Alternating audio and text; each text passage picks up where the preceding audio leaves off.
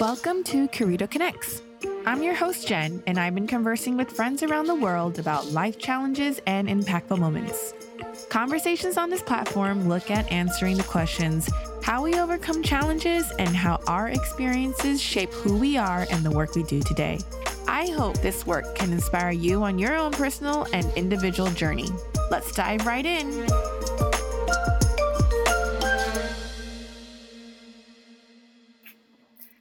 Hello, my guest today is Daphne Chua, founder of Somatic Therapy Asia, based out of Singapore. She is a registered yoga therapist, movement educator, body worker, and specialist in somatic therapy. Hi, Daphne. Hi, Jen. Nice to see you virtually. Yes, very nice to connect with you virtually. Actually, this is our first time virtually meeting, and we're recording today. So in an earlier episode on Corrido Connects, we spoke to Tara Eden, who runs somatic movement projects out of Chiang Mai, and she was the one who connected Daphne and I. And I think you both met in Chiang Mai as well, right? Yes, absolutely. Yeah. Yeah. So I'm really excited to have another somatic movement therapist share her journey today with us. Daphne has, over the last decade or more, because I actually don't know how old you are, Daphne, but that's okay.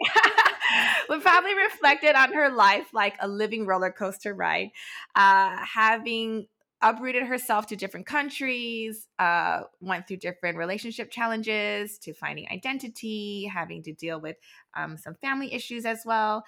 But within all that, yoga and somatic therapy has been the common denominator for keeping her grounded and finding herself.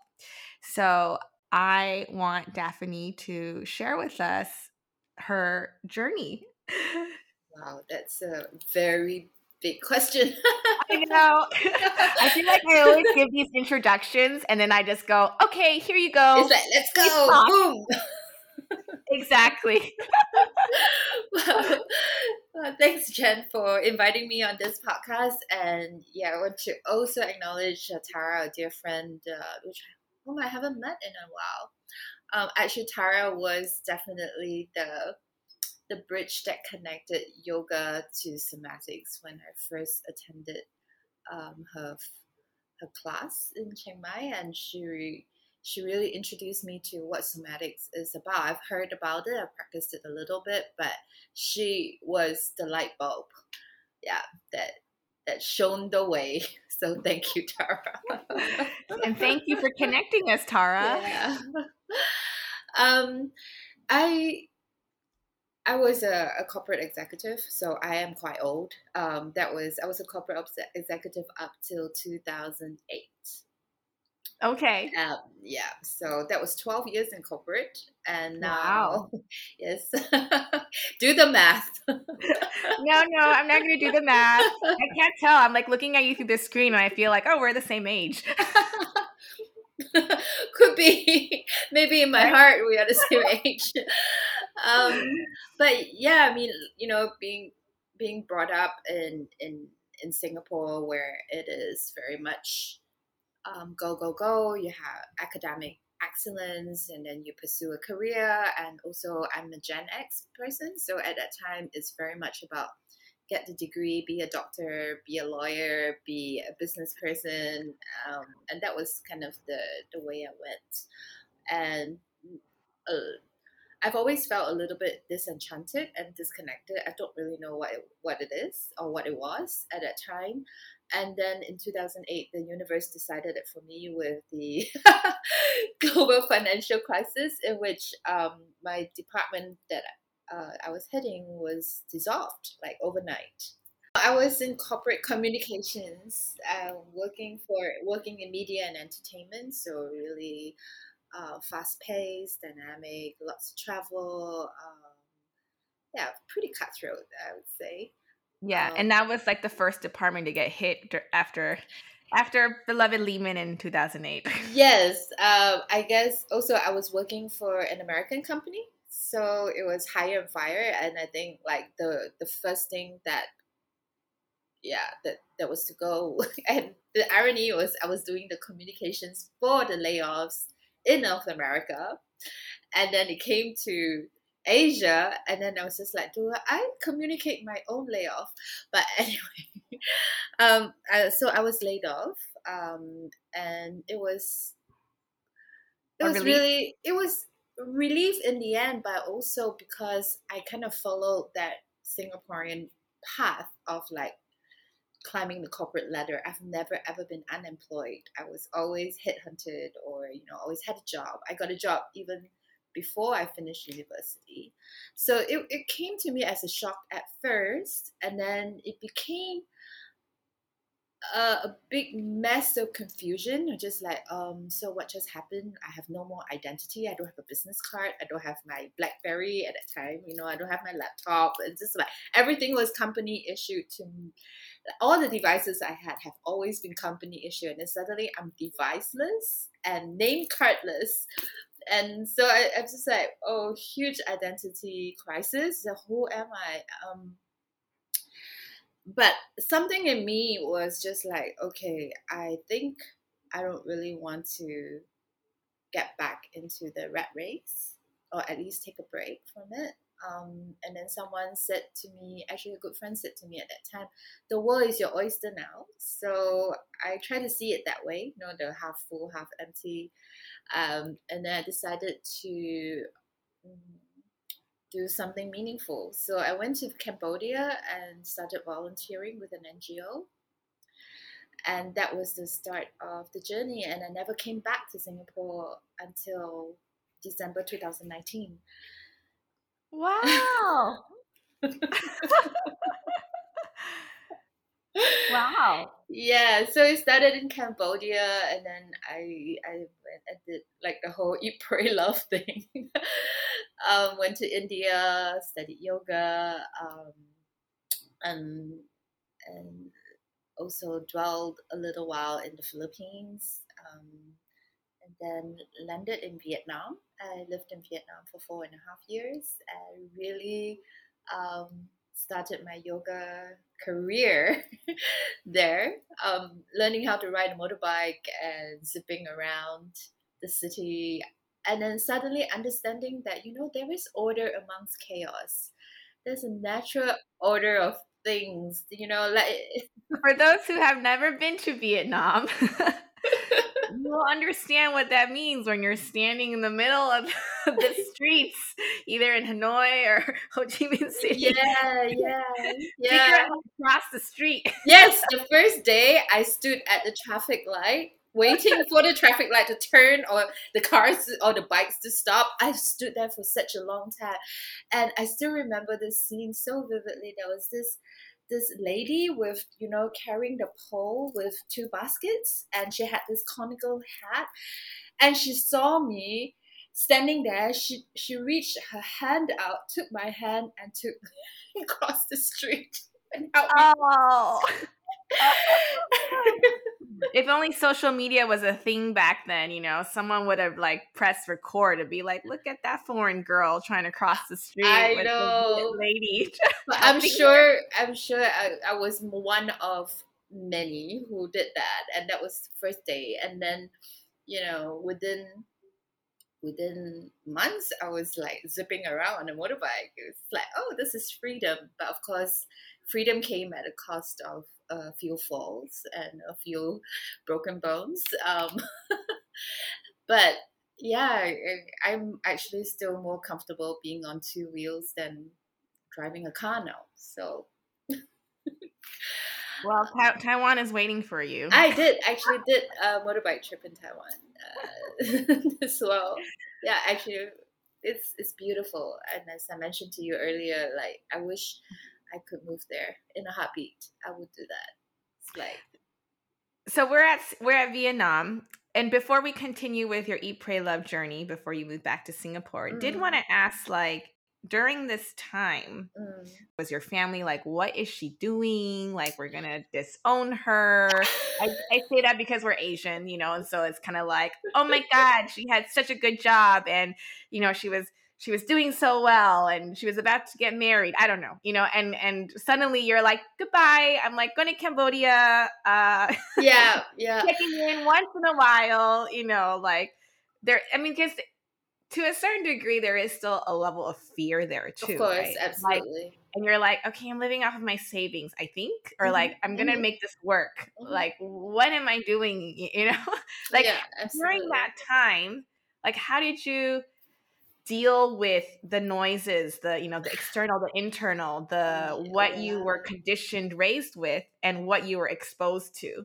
Yeah, so there was that, but of course family, that was always been something that it always comes up whenever we speak or come back for a visit. And and that generation, the post World War II generation, is just like, we've been through so much hardship and poverty, and to see you through university. My dad was just like, you got a degree and you want to be a masseuse.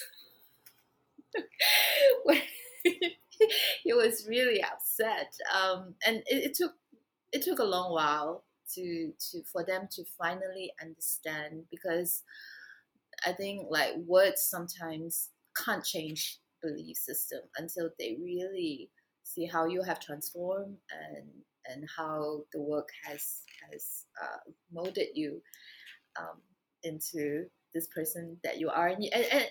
And I think you can see too, like when you are doing something that is authentic, um, you can sense that the person, it's like it's your dharma, is you're meant to do this, even though it's hard.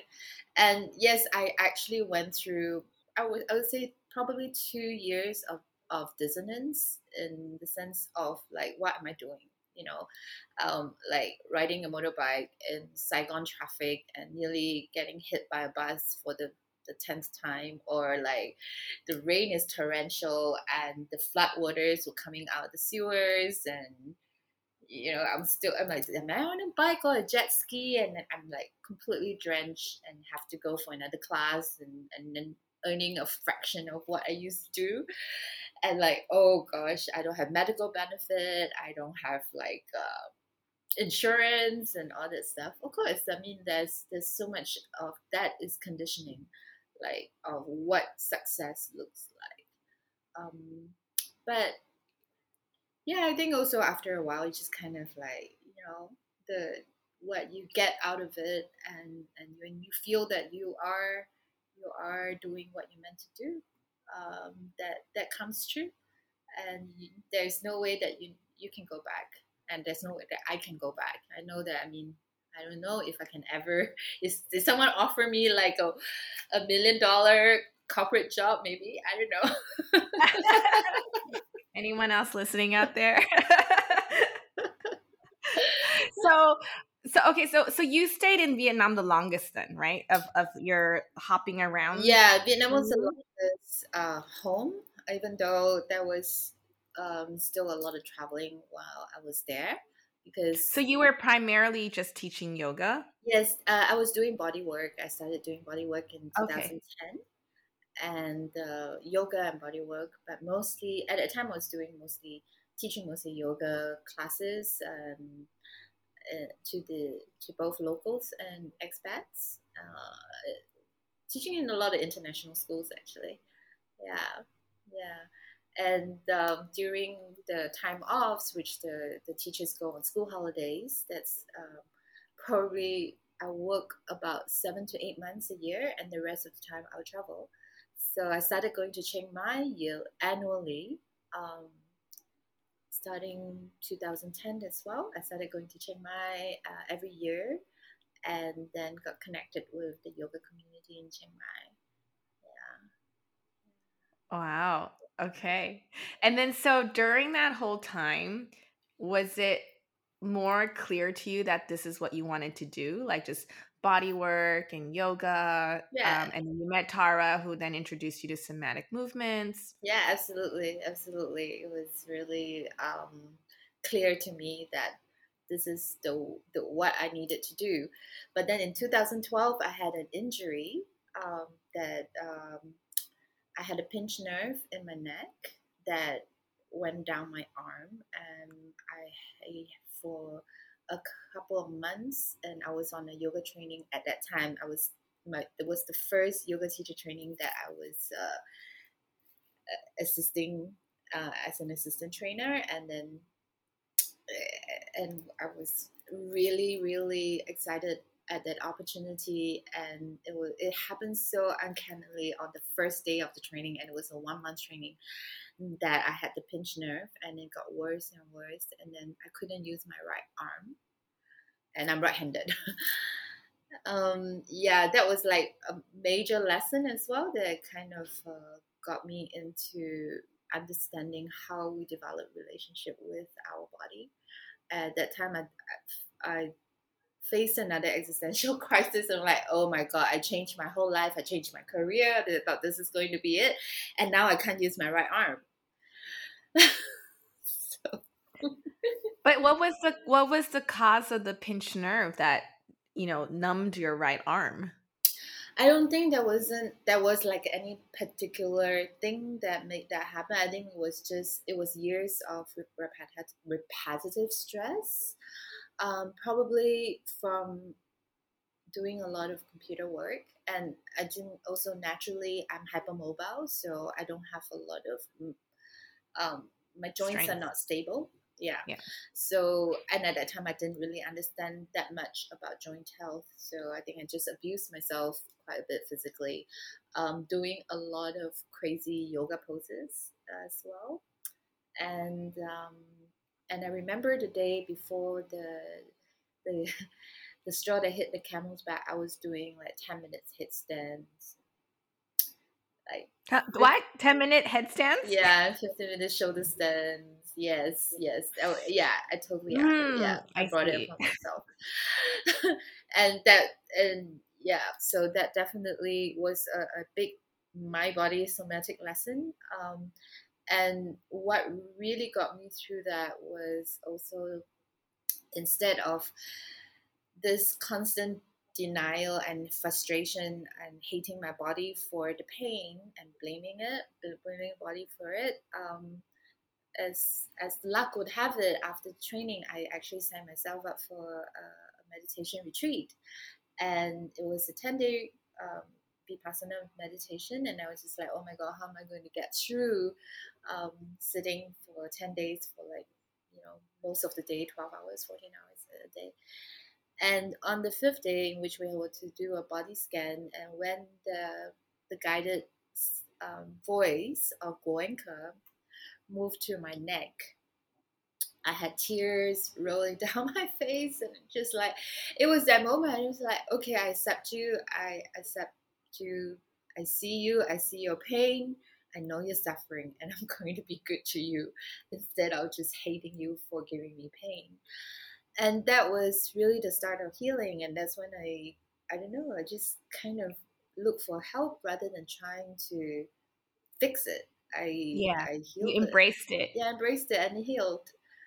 Um, yeah. So what happened after Vietnam? What happened after Vietnam? I decided to leave on a high. I had a actually a really good community there. I had friends,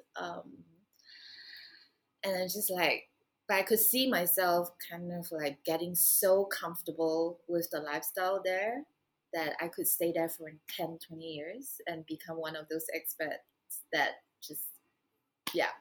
And I'm like, I still have a bit of a life in front of me. I'm getting older, but I don't want to like just become, just get so set in one place. So I decided to pack up my things, and I lived out of a suitcase for about a year and a half. After that, I went to Europe for about 6 months and traveled through Europe and travel teach um, where I could, and then came back to Asia after my visa ran out. Went to Taiwan, China, and then just traveled a little bit more around Asia, trying to kind of wait out the period in which I could get another visa to go back to Europe, because I really love Europe.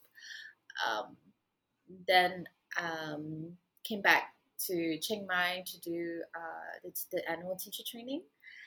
Um, and that's when I met my ex partner, and we fell in love very hard.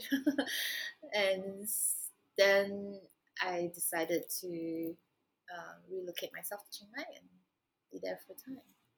Yeah, so that we did that for I think probably about a year and a half, 2 years.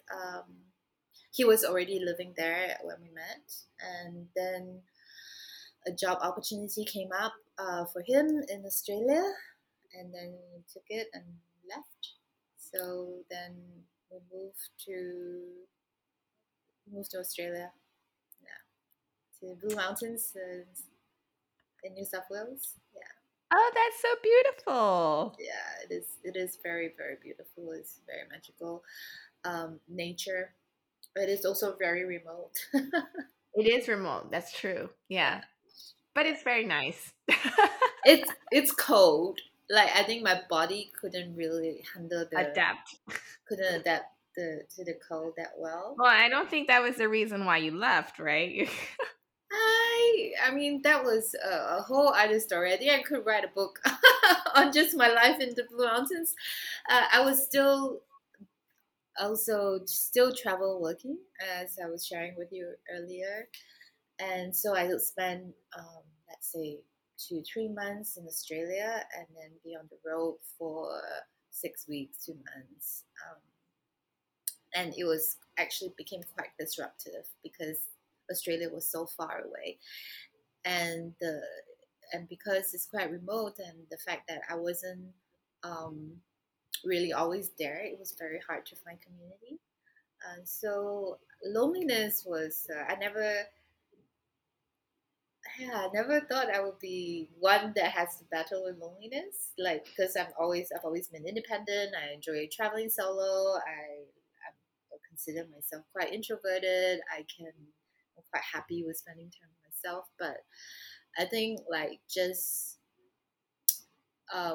that vast openness and then being in the elements with seasons and really not having anybody, like no friends, no family, and just depending on one person for your entire happiness. That kind of tore me apart bit by bit.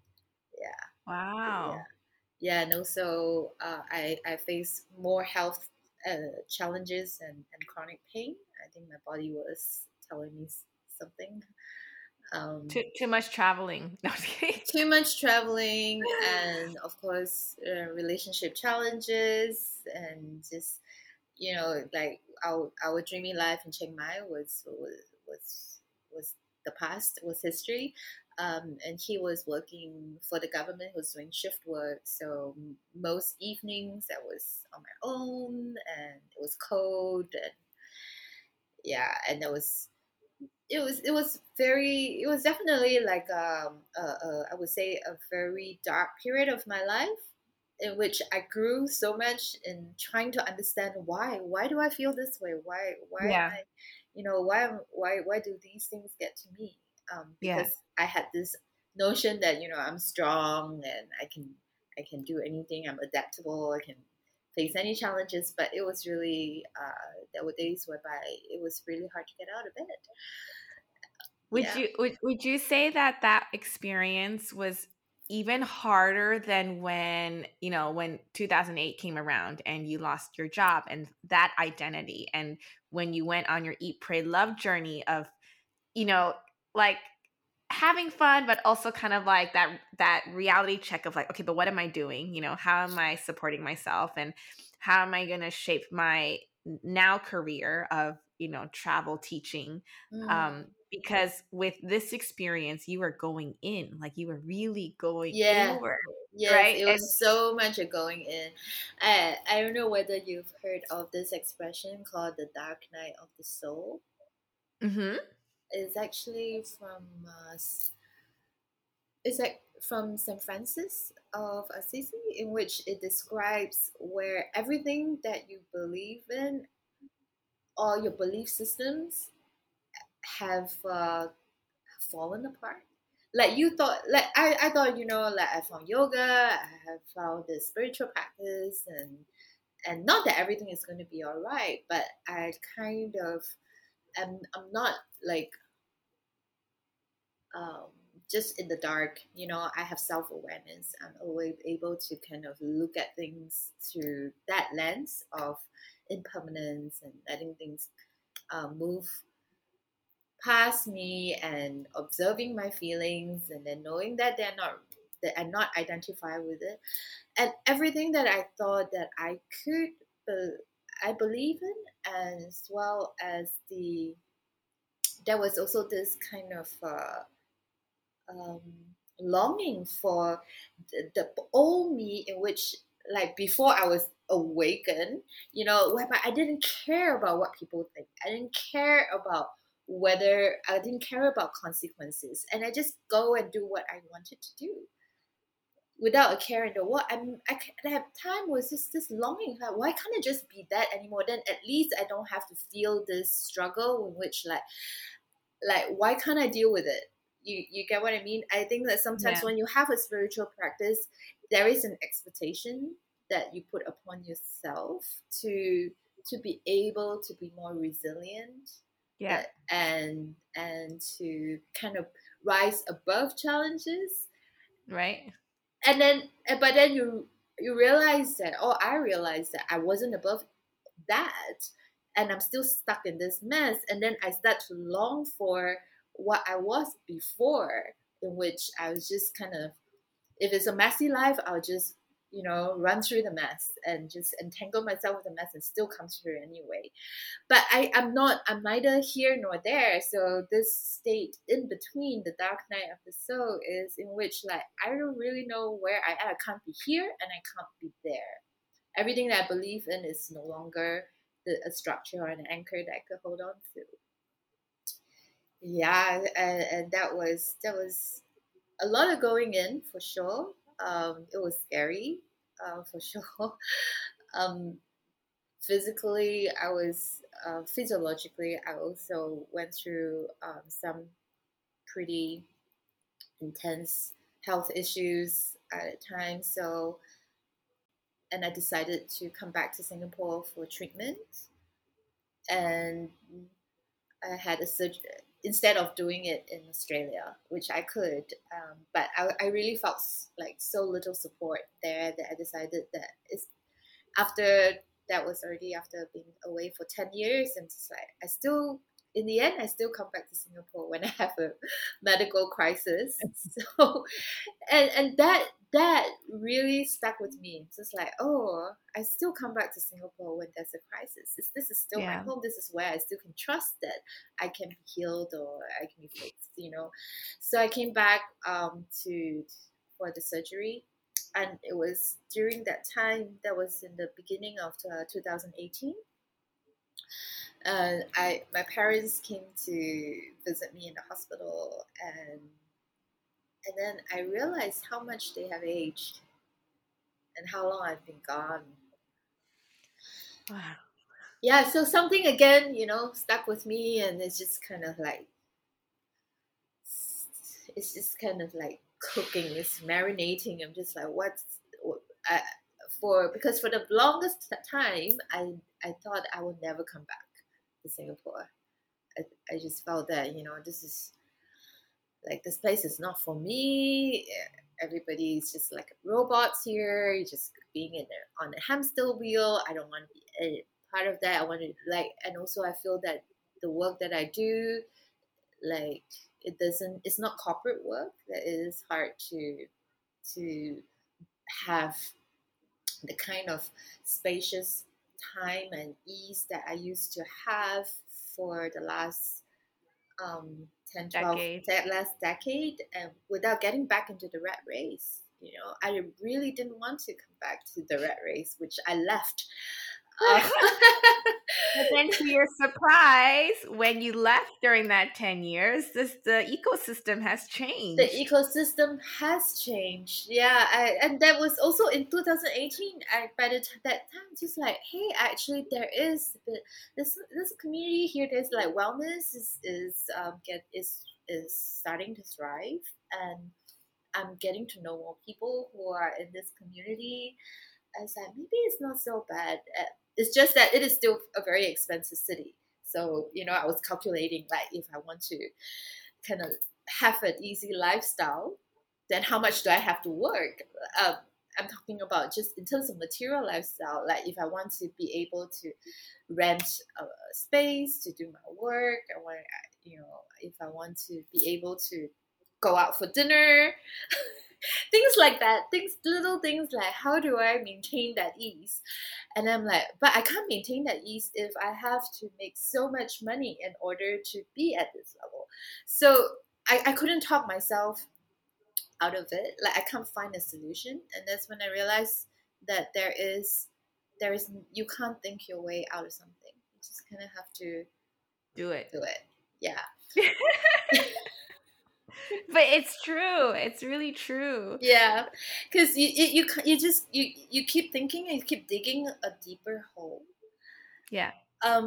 Yeah, I was like, okay, maybe I can go back to Vietnam. At least I'm still closer to Singapore, or maybe Taiwan, or maybe go back to Chiang Mai. Maybe I can convince him to come with me, and then, yeah. So and the more I get into this rut, the worse it got, and then I'm just like, okay, I'm just gonna leave it and not think it anymore. So the year went on, and Well, and you were still healing during this I was process from still your healing. I went back to Australia. Yes, yeah, yeah. And then I went back to Australia and continued to do what I was doing. So the travel teaching and stuff. And then in end of December 2018, the same year, I came. I had a stint around Asia, and then I made the last stop Singapore, so I could spend Christmas in Singapore, and so I had Christmas with my families. And 26th of December, I accompanied my dad to the cardiologist, this new cardiologist. He was in good spirits. We had laksa. You know what's laksa? Yeah, Yeah. yeah. Singaporean noodles. Singaporean curry noodles. Noodles, yeah. Yes, we had his favorite laksa together, and then I saw him to the bus stop. Then he took a bus, and I still remember um, just looking at him getting on the bus and saying, "Oh my God, Dad is really old. He's really getting old." And then I went back to my friend's place that was staying at that time, packed my bag, and left the next morning to Sydney. And so that was I came back to Australia. I haven't even unpacked my bag, and then came back to Australia December 27. Yeah. Yeah, and then December 29th, I got the phone call, which actually I had a few missed calls on my phone, and but it was really strange because that afternoon I suddenly felt this wave of like nausea and fatigue, like something hit me from nowhere, and I had to go lie down. And then when I woke up, I had this missed calls from my sister, and then I I called and no one answered, and somehow I know to call my dad, and he didn't answer. And then finally I reached my mom, and she just said, 你爸爸走了. And I was just like, which means that your dad's gone. And I'm just like, what do you mean by gone? Like, what do you mean by gone? And because he was still fine. I saw him like 48 hours ago. Yeah, so then it happened. That dreaded phone call that I kind of had, and always in the back of my mind that might happen one day, and then but hoping that it will never happen, and then also kind of like, okay, maybe that seed that was kind of growing, like maybe one day I'll come back soon, and and then didn't have time for that. So to then book a ticket, and then it's like I gave Singapore back to Singapore. And then to go back to a coffin, that was hard. Yeah. Wow. That's a lot of emotions there. And I mean, thankfully, I mean, in hindsight, thankfully they happened during that time and not during this pandemic. Mm, I mean, right? Just the absolutely. quarantine, the flying, the PCR tests, like, Yeah, and my mom was just recently in the hospital a few days ago because she had high blood pressure and was feeling dizzy, and I couldn't even go and visit her because of the restrictions. I'm in a way, yes, I am thankful that you know my dad passed in that time. Yeah, but I was still. It took me a year to come back. oh, Um, it did. So it wasn't like a quick decision of like, drop my bags. I'm moving home, everyone. no, of course not. No, it was still a year of yeah trying to figure out like what am I going to do with my life. But because I was in a very serious relationship. I mean, it was really the person that I thought I was going to spend the rest of my life with, and that I it was kind of stuck between I was stuck between the rock and a hard place, just like where am I gonna go, what am I gonna do. But that year of trying to grieve and trying to mourn for for the loss of my dad was yeah. And if you want to bring somatics in at this juncture, it was really like I could only know cognitively that my dad's gone because I spent that year I wasn't here. So I couldn't feel his absence. Literally, like viscerally, my body doesn't cannot process that loss. Like I feel I needed to miss him rather than, oh yeah, it's just another day that maybe I haven't heard his voice on the phone, and that even and that year I called my mom every day, um, and the thing is also I never had a good relationship with my mom growing up. We were actually quite estranged, and that year, like calling her every day, changed something, um, and made me kind of was able to see her as human being and offer her that compassion rather than oh everything that you didn't do well as a mother. Um, Yeah, yeah. You got to see her in a different light during that year of both of you healing basically as well, and kind of yeah, rediscovering each other as an independent individual and not mother daughter, yeah. sister, or yeah. Yeah, just that humanity side of her. Like she is just another human. She's lost the the love of her life and someone that she depended on all her life. And so I felt this deep visceral need to grieve and to come back to a place in which I have memories of my dad. Mm. So it's like, oh, his favorite food. Oh, this is where we used to go, and oh, this is where we used to bike, or even just yeah, just even the humidity, that just being here, and just even like the things that that that trigger me, and we have lengthy conversations of you know my dad is quite philosophical, so we often talk about what life means and So that's things where like that's that. where you get it from. Yes, I guess so. I guess so. So yeah, I needed to I know that I needed to come back. I mean, I'm not sure whether it was the best decision, but it was something I needed to do. So everything else just kind of have to go out the window. And Including your relationship. yeah, yeah, because it was something that was very clear that long distance is not going to work. Although we did try for a few months after I came back here, but then COVID happened, um, and yeah, there's no light at the end of the tunnel.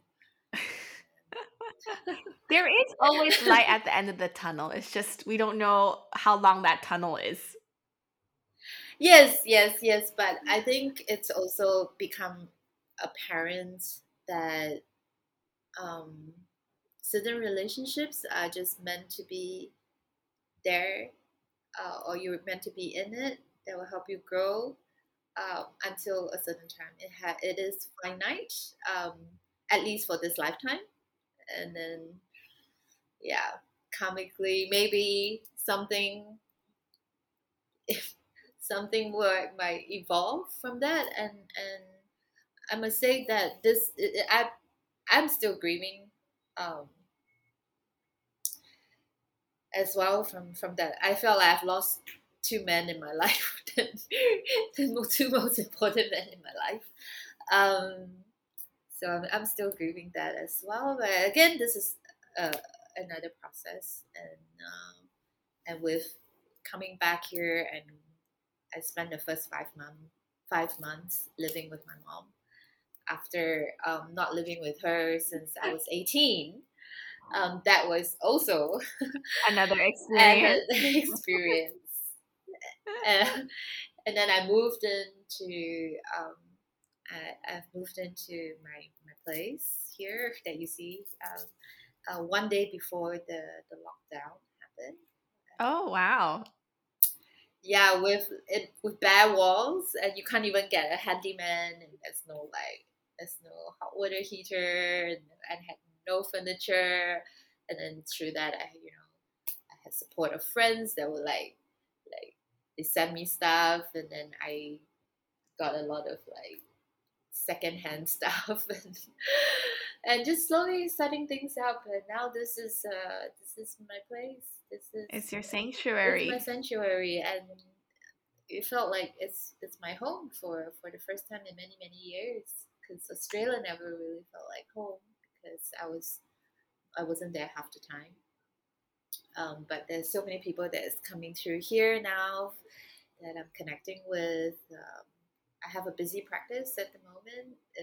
I am back in the rat race. Yeah, today is my day off. Well, it sounds like I'm catching you at a really good time as well. Like everything is slowly aligning again. Aligning, yes, but it is, and then like I went through. I must say that I'm coming out of it now. I um, went through quite a lot of ups and downs, and the last down being quite a deep one. Um, I think the work that I'm doing now is has been very nourishing, but at the same time, it's also burning me out because I am back in the rat race. Um, so I'm just trying to kind of strike a balance between like doing the work that I live for, and trying to also define myself in Yet other again. yeah, again, I want to just be Daphne the therapist. Like I feel like that's all, like, I'm doing a lot of Daphne the therapist here, um because I also want to be Daphne the daughter, Daphne the sister, Daphne the friend, and I feel like I'm not doing much of that, and a lot of things that I used to enjoy doing, just like taking long walks and doing nothing. I don't have time anymore. Time is such a commodity now. It's yeah, It really is. yeah. So, okay, well, we're kind of running short on time, but I wanted to, thank you again for sharing all that. That was a lot. Thank you so much. Thank you Uh, for letting but me I do have two parts. So one share. is how did somatic movement therapy help you in that process for those who are not so familiar with what somatic therapy is in terms of helping you with your healing process time. And I know you're still working it out. We're always still working it out, figuring our kinks and learning. But having gone through all that, and I'm going to throw in the Asian culture in there because that, we did talk about that a little bit as well.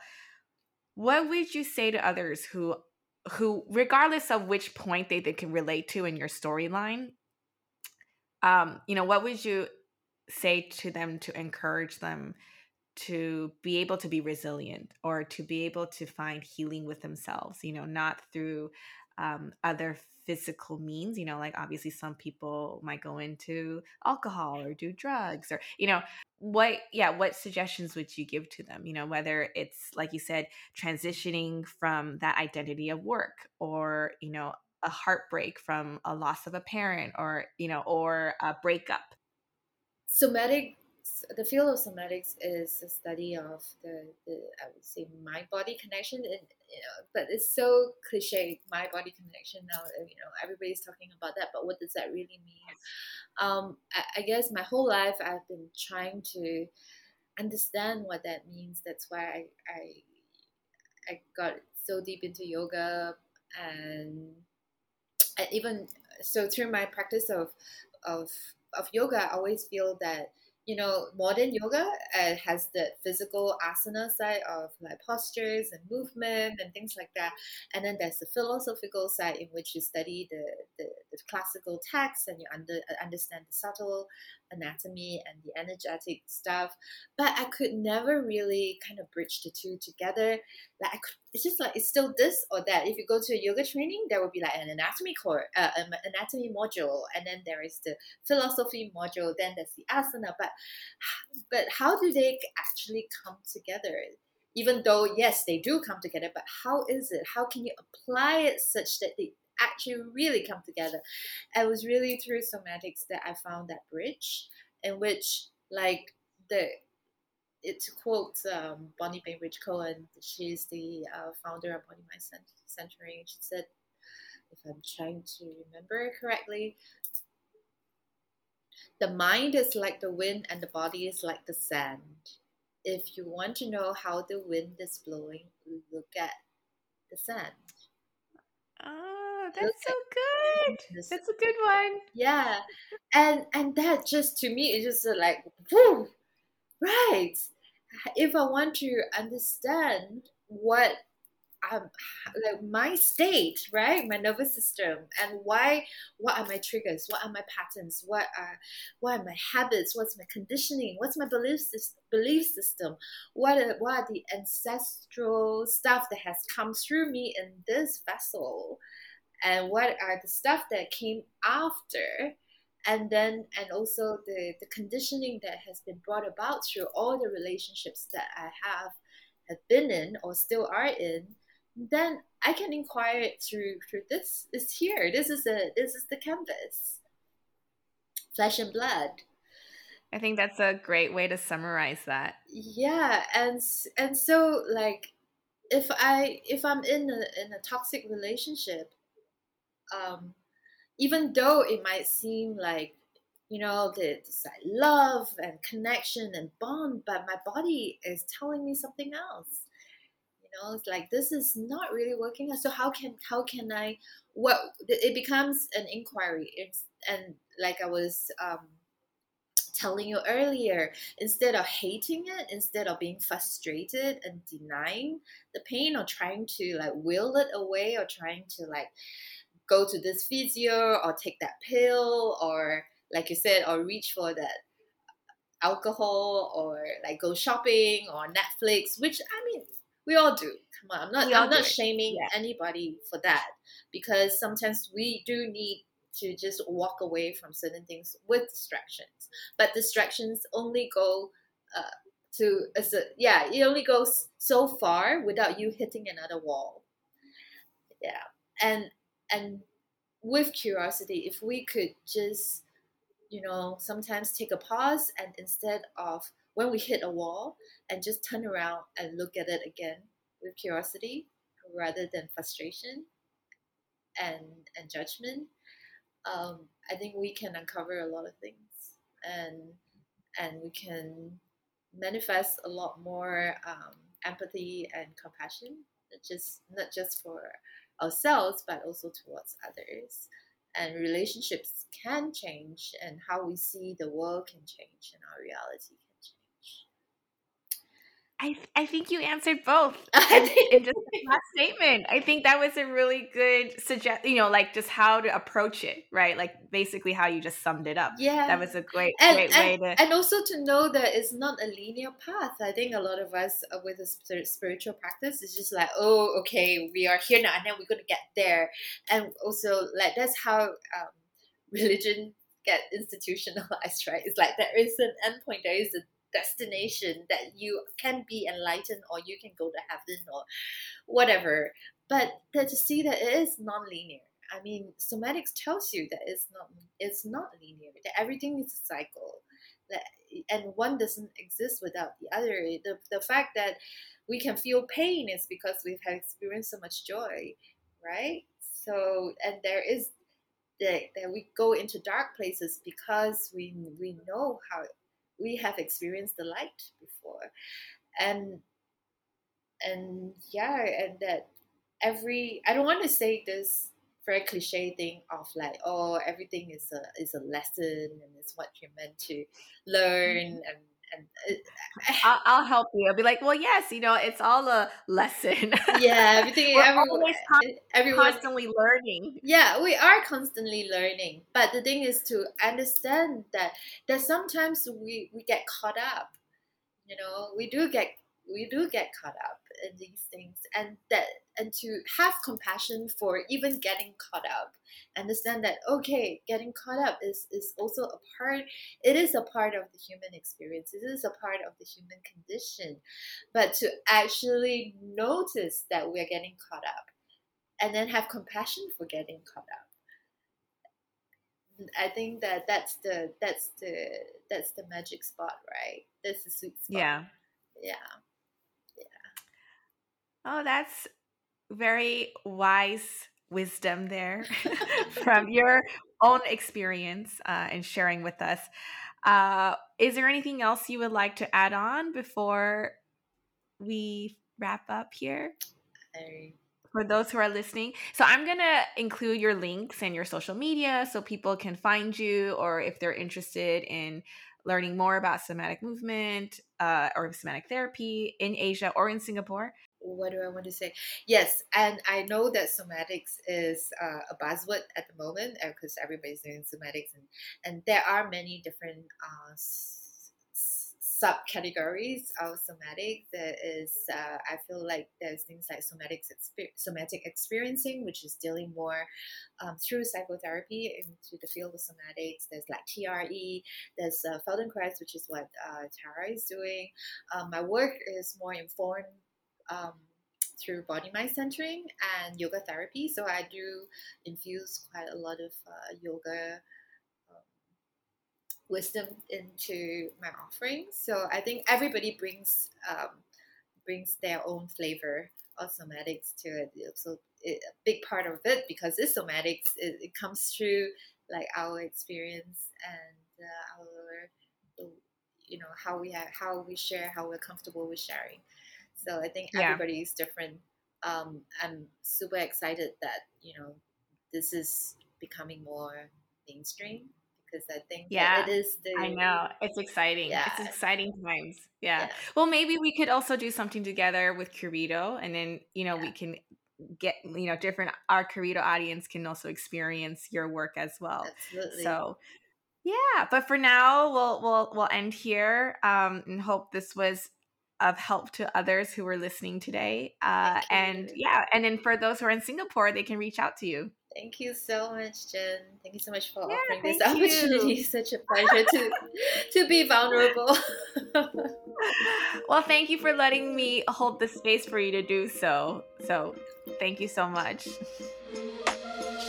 That's all we have time for today. Thank you for listening to Querido Connects.